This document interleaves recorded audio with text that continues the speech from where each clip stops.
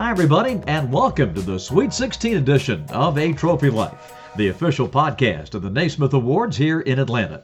I'm your host, Bob Rathman, and coming up this week, we'll be talking with our buddy John Crispin from Westwood One, ESPN, and SiriusXM. He's on his way to Madison Square Garden to call the Sweet 16 there, and we'll talk to him about the men's tournament in just a moment.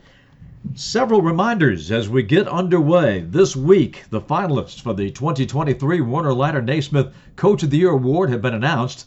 And on the women's side, we salute South Carolina head coach Dawn Staley, Virginia Tech's Kenny Brooks, Terry Morin from Indiana, and Lynn Roberts of Utah as our finalists on the women's side. For the men, the finalists are Marquette's Shaka Smart, Matt Painter from Purdue, Kelvin Sampson from Houston, and Jerome Tang of Kansas State. And reminder, fans, that you'll be once again able to support your favorite finalists through the Naismith Awards fan vote. That's presented by Jersey Mike's, and that runs beginning on Tuesday, March the 21st, and it runs through Tuesday, March the 28th at naismithfanvote.com. And that fan vote will account for 5% of the overall final vote total. So make sure that you get involved. You can also do it by visiting our @MarchMadness and @MarchMadness WBB Twitter pages to vote for your favorite men's and women's coach.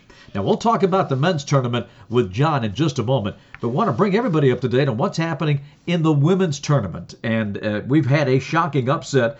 If, as you know, Stanford, which was the number one seed in the Seattle 4 region, they became the first number one to fall short of the Sweet 16 since 2009 when Ole Miss got them 54-49.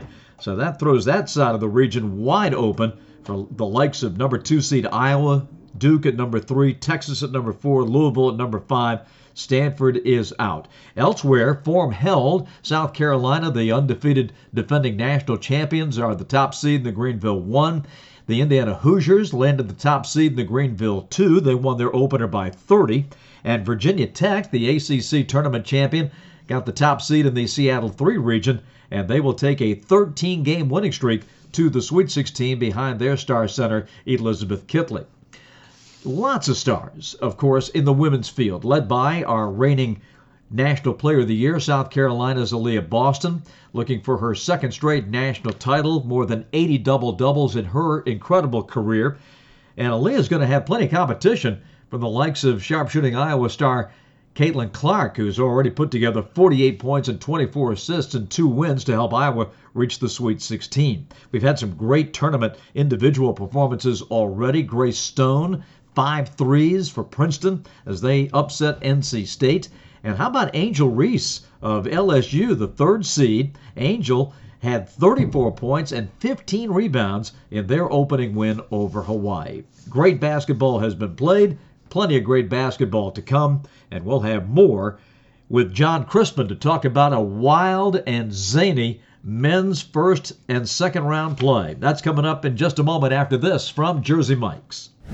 Did you know at Jersey Mike's, when you get a sub Mike's Way, you're getting all the authentic toppings, onions, lettuce, tomatoes, oregano, and the juice. And did you know I, Danny DeVito, am a world-class opera singer? While the first statement about Mike's Way at Jersey Mike's is true, we cannot confirm that Danny is actually singing Figaro, Figaro, Figaro. Oh, yeah? Figaro, Figaro, Figaro, Figaro. Oops. Our sneaking suspicion that Danny was not singing opera but in fact playing a record has been confirmed. Knew it. Ask for your sub Mike's Way. Jersey Mike's. A sub above. This is the time of year, the Sweet 16, when we count conferences to see who's left.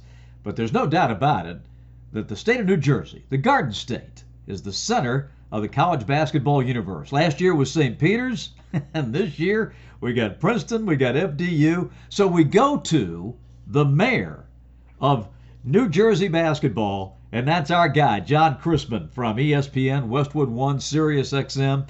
John, how are you doing, my boy? Well, I'm good. My bracket is not. That's always the question we get this time of year.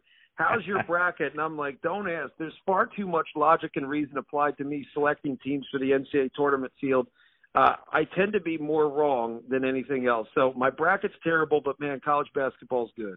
And if you re-racked the tournament, took the same 68 teams, replayed them, same sites this weekend, you'd have a completely different list of winners. Yes, and that's ultimately what makes it so fun. Like, people talk about this is how you find out who the best team in college basketball is. I said, well, no, that's not the case. It's about finding the team that can play the best that night. That's it. And I think we also have to be reminded that it's not winning national championship. It's the road to the Final Four, because coaches will tell you just getting to the Final Four is like winning a championship. Anything that happens after that, that's just gravy. That's icing on the cake. Getting to the Final Four is the real feat. That's what's celebrated the most. The national championship, I think anybody who's been in the game understands how difficult it is to win a national championship. Just getting to the Final Four, it tells you everything you need to know about your program. And, John, I'm starting to think that if you can just survive the first weekend, you've had a great season. Yeah, ain't that the truth? I mean, you look at Purdue losing to a fairly Dickinson team who's the smallest team in college basketball. You have the giant that is Zach Edey. But what you do see is matchups really do matter. And it's not just this arbitrary matchups conversation. It's really like, how can I make my disadvantage an advantage?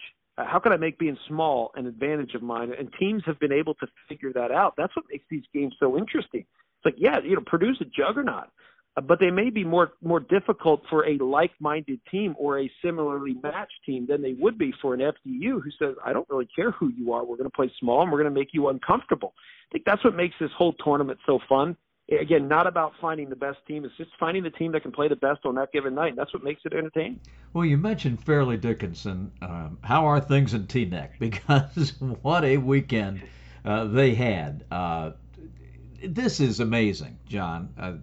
Just the whole story from where they came from to what they accomplished this year is just amazing. It's been incredible too when you think about how few games they won last year. They hired Tobin Anderson, a Division II guy who is actually very good friends with my brother. So I got to spend some time with him at the first four.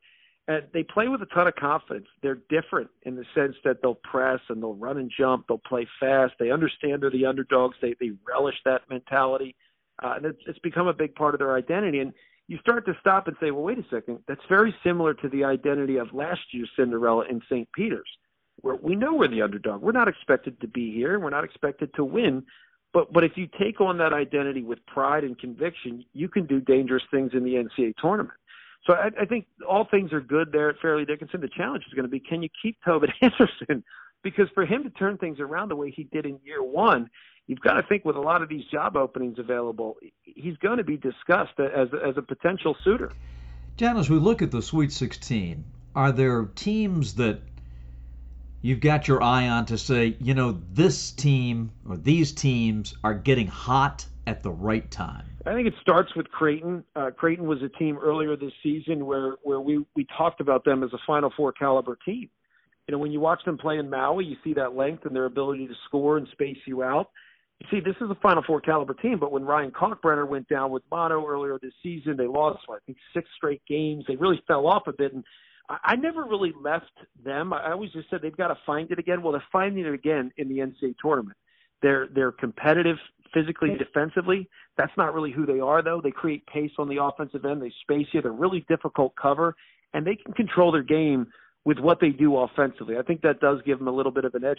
I also think UConn is another team that we talked about as maybe the best team in the country earlier this season, and they're starting to play like that again.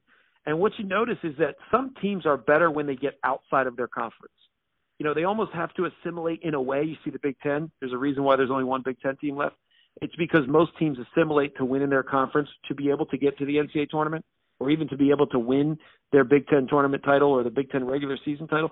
The problem is that style doesn't work in the NCAA tournament. It's not free-flowing. There's no rhythm to that. It's more control, less freedom within the game. Whereas the teams right now that have figured out how to play free basketball, they're dangerous. Texas is a great team, but I would look at Miami. Say, Miami, what a tough matchup for Houston. Tough guards who can handle the basketball. Hard to pressure that team. Hard to trap that team when you have guards that can create off the bounce. So there's a lot of intriguing matchups in the game right now. Even Bama and San Diego State, a physical, experienced San Diego State team, they're going to give Bama everything they've got. I've got my eye on UCLA. They're well coached. They've got the requisite stars. They've been through this meat grinder. They know what to expect. What's your take on the Bruins right now? I love everything about what Mick Cronin's doing, and I try to remind people that it's still just the beginning, right? The success early is something that you kind of get enamored with, and you start to define them on the surface. And it's like, no, don't define them on the surface. Define what he's instilling there from an identity standpoint. And what you see is toughness in Westwood. I can tell you, as someone who played there, as I transferred to UCLA, toughness was never a part of the identity. It really wasn't. And Ben Hallen tried to do that, but it was hard to sustain. Mick Cronin is that. And I think that's something he's bringing to Westwood that is different. It's something that wins in the Pac-12, and I think it translates to the Big Ten when they move to the Big Ten. The biggest key for them is finding some offense. They've struggled at times. David Singleton with the injury, we're not sure what his health is going to be moving forward. And then not having Jalen Clark, their best on-ball defender, best overall defender, that's going to be a challenge because that's a shot to their identity. He was a big piece of that identity. But scoring, to me, will be what determines how far they go. We mentioned, of course, the state of New Jersey, and we'd be remiss if we didn't get your thoughts on the only double-digit seed that's left in the Sweet 16, number 15, the Princeton Tigers. Really impressive. Really impressive. What's funny is they actually control the way the game's played. You saw them do it against an Arizona team that just didn't understand how to pick the pace of the game back up. They fell right into Princeton-style offense. And it's a little different. It's like Princeton offense-ish. It's not the full-on Pete Carril Princeton offense. They're really looking to pop, pick out, get threes. They use the back cut a lot of times to set up the perimeter jump shots. And it's difficult for teams that haven't seen it all year. So it's almost like, when we talked about Syracuse back in the day, well, they could struggle at times in conference play because teams are familiar with them. They understand how to attack that zone. But when you see them in the NCAA tournament on a short prep, it's a difficult thing to figure out. Princeton's offense, the way they run it, with the options they have from the perimeter in and then the inside out, there's a lot to figure out in a short amount of time. So that's a tough team to prepare for. I think the length of Creighton gives Creighton a little bit of an edge, though. It's going to be a challenge for Princeton to get back cuts and threes against that Creighton length.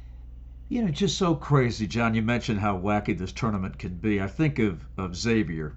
I mean, they go up against Kennesaw State, and they are down and out. 8 minutes to go. All Kennesaw State's got to do is hit a couple of shots, and that baby is over. But they didn't make them. Last shot's blocked, and, of course, you know how it ends. Xavier comes on. And then, after hitting 2 3-pointers in that game, they turn around less than 48 hours later, and they hit 16. And that's how nuts this tournament is. And I love the line from Sean Miller, the Xavier coach, when he said, how did you come back from 13 down to beat Kennesaw State? And his quote was, I'm not really sure. And I think that really does sum up how crazy this weekend has been. What he probably could have said is because we had to. And we have experienced guys that don't want this season to end. We understand that the real potential that we're sitting on here. And I think that was the question coming into the season. Like, there's great personnel there, but what's it going to be like under Sean Miller?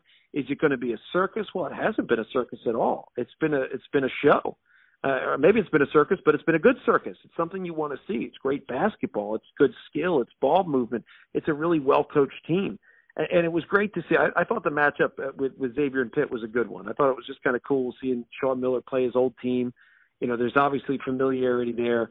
But Sean Miller's really shown something. He's a different coach this year, and I think he's showcasing how good of a coach he really is. So good to see Xavier playing as well as they are. That's going to be a crazy game.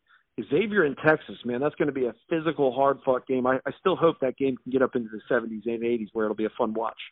So tell our fans where we can listen and what games you've got coming up in the Sweet 16. Yeah, well, I'm headed up to Madison Square Garden on Wednesday morning to catch practices for the East Regional. We've got FAU, which has been a great story all season. I think they kind of fell off the radar a little bit, mainly because FDU's success. If FAU had beaten Purdue in the second round, it would have been a much bigger story. But FAU is a top 25 level program all season, and they're going to have to go up against a physical defensive juggernaut in Tennessee. So that'll be the first matchup. And then I got K-State, who has been a fun watch. I mean, they ball. They've got great guard play. Marquise Noel has been terrific with the basketball, shoots it from deep, but creates off the bounce. Keontae Johnson, one of the best stories in college basketball, given his heart, the condition he had at Florida, wasn't able to play, came back to K-State, and has been terrific. And then Michigan State and Tom Izzo. the story of that program and what that program is doing in terms of representing a community that is still healing from the shooting they had on campus.